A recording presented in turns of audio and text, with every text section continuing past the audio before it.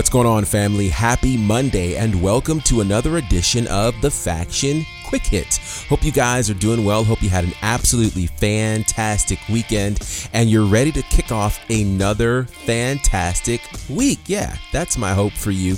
Definitely. Listen, a big thank you to everyone who has joined us over the last week or so on social media, Instagram, Facebook, and Twitter at The Faction Show.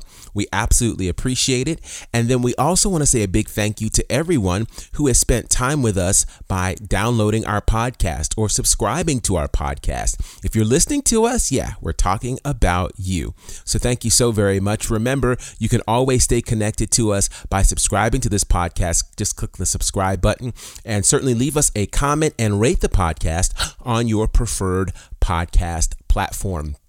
Got to give a big shout out to our top 3 cities from last week. At number 3, it's the city of brotherly love, Philadelphia, Pennsylvania. Coming in at number 2, it's Moscow in the Russian Federation. Who knew?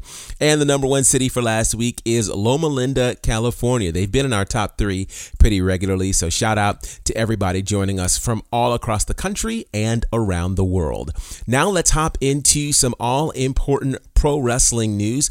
We'll kick things off with the SmackDown ratings from this past Friday. SmackDown, congratulations to them, as SmackDown drew an average of 1.956 million viewers. That's up from last week's 1.892 million viewers. So an addition of about 75,000 viewers or so. And it was led by a pretty significant show that ended with a rather disturbing moment. This new faction, Retribution, we learned their names on SmackDown, wreaked pure havoc on the WWE Performance Center. They, of course, turned all the lights off. They came in and they were looking to beat up everybody. Cameramen, announcers. It was kind of crazy. They did all sorts of damage and defaced the ring and the Performance Center. They even brought a chainsaw in to begin cutting the ropes. So there are a couple of obvious questions. On Monday Night Raw, of course, we wondered, well, who are these folks? Because they certainly bore resemblance to the ninjas that have been supporting one Akira Tozawa. Well, now that we know that they're not the ninjas, we learned a few more things. We learned that there are a couple of women in the mix just based on build and voices, and based on the fact that they chose to beat up a couple of other women as well. Now, here's my initial thought. While I don't know the identity of all 5 of them or 6 of them or how many of them there are, I will say this. The idea of a name called Retribution says to me, and it would make a lot of sense, that these people could be people impacted by the pandemic firing. That would make a lot of sense. Now, the thing is, there's about 30 of them who were in that pandemic firing. So who could the 5 be? I don't know. Nobody stands out with large builds or things like that. So it's very interesting to see what's going down. I don't know. Maybe we'll find out more about it tonight on Monday Night Raw. But what we do know for sure is that Retribution is wreaking havoc. And we've not seen havoc like that happen in the WWE with a faction ever since 2010, summer of 2010. Where the Nexus was formed. They were all folks from season 1 of NXT, which included, oddly enough, Daniel Bryan, Heath Slater, Wade Barrett, and several others. They infiltrated Monday Night Raw during a match with John Cena, beat up John Cena, beat up announcers, tore up the ring. It was a pretty wild and memorable moment for sure. We've not seen that recreated really until this past Friday, and I think it had a significant effect. I want to get your thoughts on the group known as Retribution. Yeah, let's talk about that on our social media page. We also want to pay our condolences to the late, great Kamala, the Ugandan giant. Born as James Harris, he passed away yesterday at age 70. And had quite the career. Many may remember him from, of course, his stints in WWE, and there were a few of them, 1984, 1986 to 1987, and then again in 92 and 93. Not necessarily the longest stints, but certainly some very impactful moments.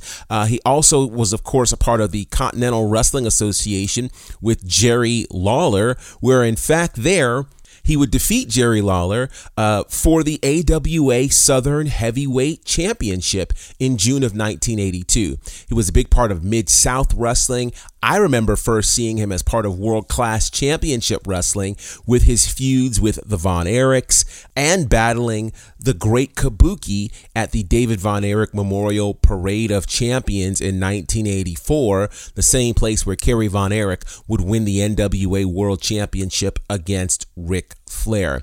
Kamala in WWE battled a number of folks ranging from B. Brian Blair to The Undertaker, Hulk Hogan, Andre the Giant. He had a couple of world title shots, one against Hulk Hogan in 84 and then against Randy Macho Man Savage in 1992.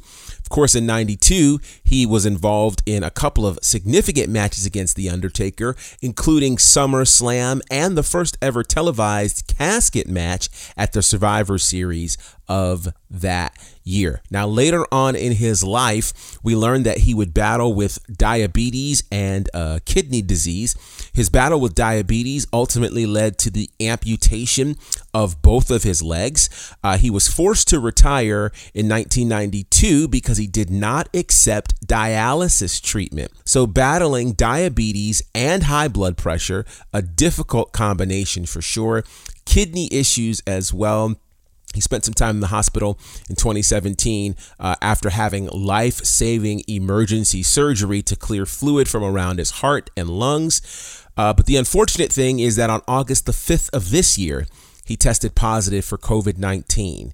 He was hospitalized, and it's believed that he contracted it from his numerous weekly visits to the dialysis center. He went into cardiac arrest yesterday and passed away from the coronavirus later that afternoon. So our thoughts and prayers go out to the family of James Harris, known as Kamala. Just a challenging thing. He released his only book called Kamala Speaks, the official autobiography of WWE wrestler James Kamala Harris, which you can check out on Amazon.com or wherever it is that you get your books. But again, our thoughts and prayers go out to the family of Kamala. I would love to get your thoughts on Kamala and his impact on you as a wrestling fan. And I want to ask this because several folks mentioned this yesterday in their tributes to Kamala. Do you think he belongs in the WWE Hall of Fame? Now, we have talked extensively on this show about what qualifications to be in the Hall of Fame looks like. What is a Hall of Fame career? It's kind of weird to see folks we would call Hall of Famers like Ric Flair and Hulk Hogan and the like in the same Hall of Fame as a Big Boss Man or a Hillbilly Jim or Coco Beware. So obviously, qualifications are all over the place, but do you think Kamala deserves to be enshrined in the WWE Hall of Fame? Let us know by way of social media. Before we go, there has been interesting talk on social media on what could be deemed a dream match that really didn't start by way of the folks involved. So there's talk that Bertie Danielson, the daughter of Daniel Bryan and Brie Bella, may have played matchmaker for a potential clash between her father, Daniel Bryan, and The Rock. Yeah, so Daniel Bryan said on Twitter over the weekend, quote, "I would love to do a match with The Rock based solely on how many times my daughter has made me listen to You're Welcome." And then, of course, it stuck in my head and I sing it all day. You're Welcome is the song from the Moana soundtrack. He responded and said, quote, "I can see the writing on the wall from miles away. I'll be jobbing again in the spirit of being a girl dad. Let's do it. And congrats, brother, on the new arrival. We're thrilled for you, Mama B, and the fam." So the question arises, will we see potentially The Rock versus Daniel Bryan? I don't know. My immediate thought is if a match like that happens, it has to happen at WrestleMania. That just only makes sense. But is WrestleMania what it used to be in this coronavirus pandemic era of pro wrestling? I don't know. Would The Rock show up to an empty arena WrestleMania? I don't know. All sorts of great questions and things for us to pontificate. And speaking of pontifications, I want to leave you with this idea. The thought that Xavier Woods wants a match with Kenny Omega. As we know, the two are great friends, and I believe it was either last year or the year before where there was a historic move between the New Day and the Young Bucks and Kenny Omega, where they all had this battle via video game platform, and it was broadcast on WWE.com and several other places. Could that happen now in a WWE versus AEW environment? What would happen? Would Xavier Woods get a chance to battle Kenny Omega? He says he would like to destroy all boundaries and allow things like that to happen. Now, is this wishful thinking or not? I mean, it is 2020 and some pretty unusual things have happened.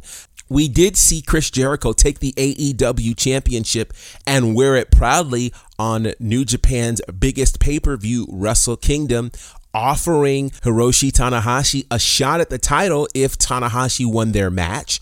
So I don't know. Anything is possible. Or is it?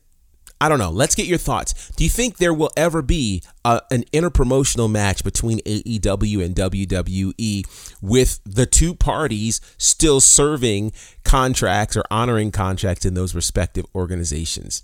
I don't know. Should Kamala be in the WWE Hall of Fame? And who do you think's part of this group, Retribution? All of these are questions that we have for you. We'd love to get your answers by way of social media, Facebook, Twitter, and Instagram at The Faction Show.